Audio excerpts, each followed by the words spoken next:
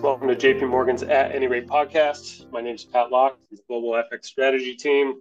Joining me today out of London is my colleague James Nelligan. James, thanks very much for joining. Major week for global FX last week. We've been lamenting kind of the lack of volatility in our space for the better part of the last month or two, particularly given that macro data seem to be aligning for another bout of dollar strength. Instead, the dollar basically collapsed in the wake of the CPI data last week out of the US.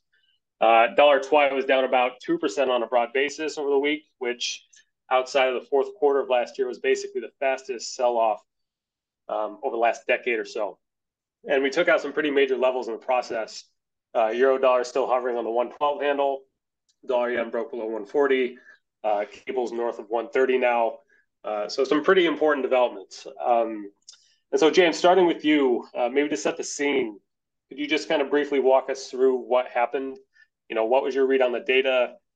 What was the nature of the FX response? And really just generally kind of like what stood out to you in particular? Yeah, sure. Thanks, Patrick.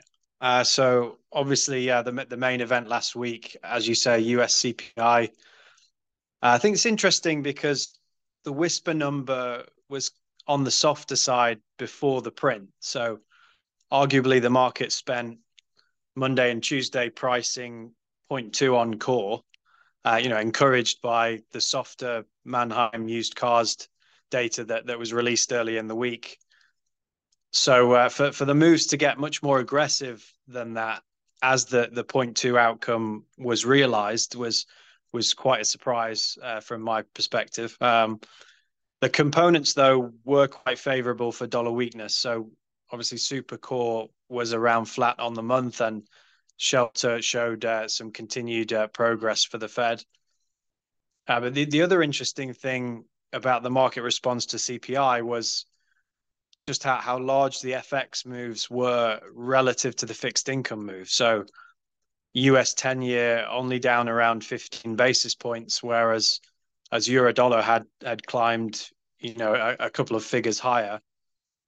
So our rate strategists have pointed out that there's still obviously a material amount of easing priced for the Fed next year in a world where it's going to become increasingly difficult to get inflation, core inflation, down from 4% to anywhere near 2%. So that's partly why we've chosen to keep yen shorts just as a hedge to higher yields from here. But Patrick, obviously, one of the reasons the move was interesting was because it transpired without much of a bounce in the global data. So obviously this week, China's data disappointed, to start the week today, but the dollar's response has been quite middling, really. You looked at dollar correlations in the weekly last week. What were your main takeaways there? So generally speaking, one of the foundational elements of our dollar framework is that it's an anti-cyclical asset. So basically, when global growth is weak, or as you say, middling or missing expectations of the downside, that's a kind of environment where you'd expect the dollar to be actively rallying. That's especially the case when U.S. data is printing above average, which it had been when you look at kind of the economic surprise indices that we track. So looking around, China's still not exactly booming. We actually just downgraded our full year growth forecast there again. Europe is still kind of, just muddling along. Germany is kind of one of the lowest manufacturing PMI levels, for example. Those are not the kind of conditions where you'd expect broad-based dollar weakness. Nevertheless, that's exactly what we got last week. And again, one of the larger one-week sell-offs in recent memory for the dollar, but one that was predicated more on kind of this U.S. Goldilocks scenario rather than a rest of world improvement. And so that's quite striking. We dug into the correlations a bit further just to see kind of where the dollar is showing more sensitivity to. And generally, we find that the dollar's correlation to traditional cyclical indicators like the manufacturing PMIs are low relative to history and falling, but its correlation to rates is still pretty high. So one way to square that, I think, is thinking about the rates inflation paradigm now versus before COVID. Pre-COVID, you could argue inflation rates were mostly a function of just the output gap. And so trends in the dollar versus rates and the dollar versus inflation tended to move together. Now that's less obviously the case, given changes in kind of corporate pricing behavior, supply constraints, et cetera. So maybe that impacts some of the correlations.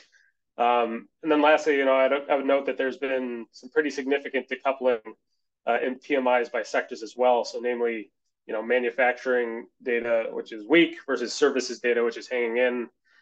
So maybe that's kind of muddying the correlation too, given that people just perceive manufacturing to be traditionally the most cyclically and rate sensitive sector there. So bottom line is that the dollar is showing more correlation to rates than kind of traditional growth metrics at the moment. Another thing I would add is just that the other way to think about this is perhaps perhaps markets are extrapolating the rising odds of the soft landing in the U.S. To the rest of the world as well. That would at least give you the kind of global growth improvement that would foster the kind of traditional dollar weakness from its anti-cyclical properties. But again, with China and Europe still kind of middling, that means the burden of proof falls on the rest of the world to validate with hard data to get that kind of Goldilocks pricing in the dollar. And it's to be determined on whether that will eventually be met. Okay, so what conditions would be consistent with another leg lower in the dollar from here? Do you think that the tactical setup is conducive to another quick bout of dollar weakness? Or are we looking at another setup like the fourth quarter of last year? So I feel quite strongly that the current tactical setup isn't as problematic for the dollar as it was back in the fourth quarter. I mean, just to recap, in early November last year, the dollar was at the highs on the back of the UK LDI crisis and European natural gas up above 300. It was overshooting kind of short-term proxies of fair value. Positioning was definitely long.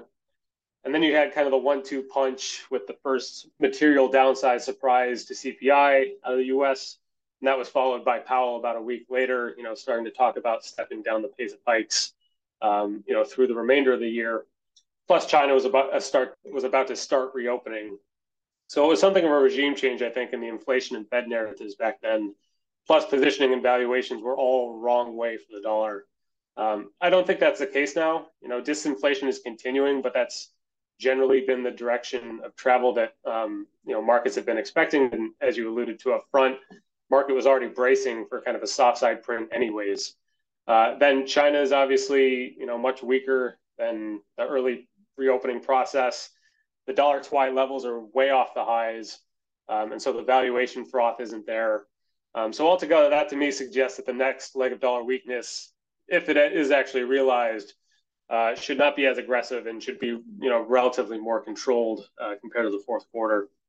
But setting aside the global backdrop, one exercise we did is we did apply some betas from a handful of dollar models that we've run in the past to get a sense of what, for example, a 3% dollar weakening would look like. Essentially, that would be consistent with any of the following. One is a 60 basis point narrowing in U.S. versus rest G10 real yields. Another would be a 1.5 to 2 vol drop in the VIXI, which is our proxy for G7 FX volatility. Given the dollar's spot vol correlation has been quite high this cycle. Another would be a 15% rise in equities, global equities, assuming that there's no outperformance on the U.S. side. U.S. global's flat. Or finally, looking at dollar yen, for example, another 25 basis point narrowing of a 10-year swap spreads would also be consistent with dollar yen moving about 3% lower. So those are all based on models from the last 2 to 5 years or so, with pretty decent explanatory power. And so those are the kind of inputs that I think would be consistent with another 3% lower in the USD. And so back to you, James. It's a big dollar environment right now, but there's still some opportunity in the RV space. A lot of people are talking about Swiss's prospects in the wake of last week. And you've been constructive there for a while. Could you just walk us through what other parts of G10 FX that you like and don't like, and maybe taking into account some of the range breaks that we had last week?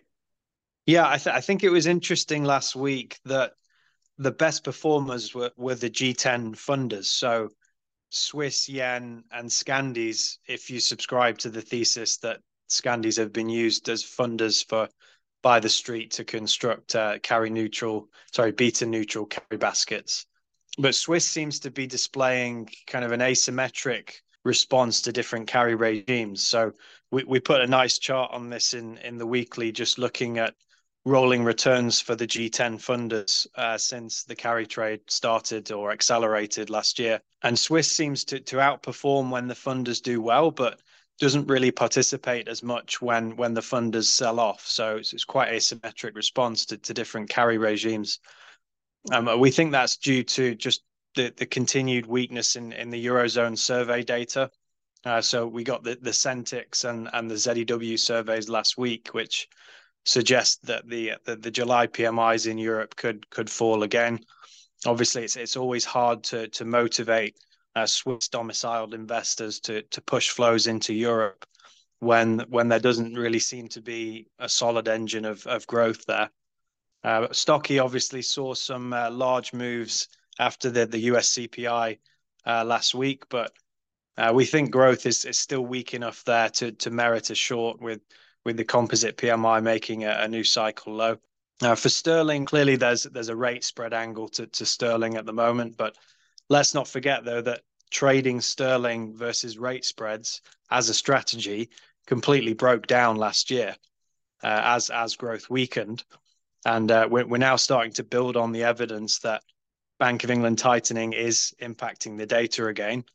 So we got the RICS housing survey last week, which hit the cycle low. The Rightmove house price data this week was the first monthly fall in that series of the year. And obviously last week's credit conditions survey from the Bank of England as well. So we can also see sterling's correlation to rate spreads falling. So the market clearly has growth kind of in the back of its mind. This week, though, I just add that any upside surprise in UK CPI could squeeze sterling shorts a bit more. But we look to next week's UK PMIs as a reminder that the PMIs have been undershooting, and our UK economist has been flagging hard landing risks. All right, thanks, James. We'll leave it there for this week. Thanks, everybody, for joining. This communication is provided for information purposes only. Please refer to JP Morgan research reports related to its content for more information, including important disclosures. 2023 JP Morgan Chase & Company, all rights reserved. This episode was recorded on July 17th, 2023.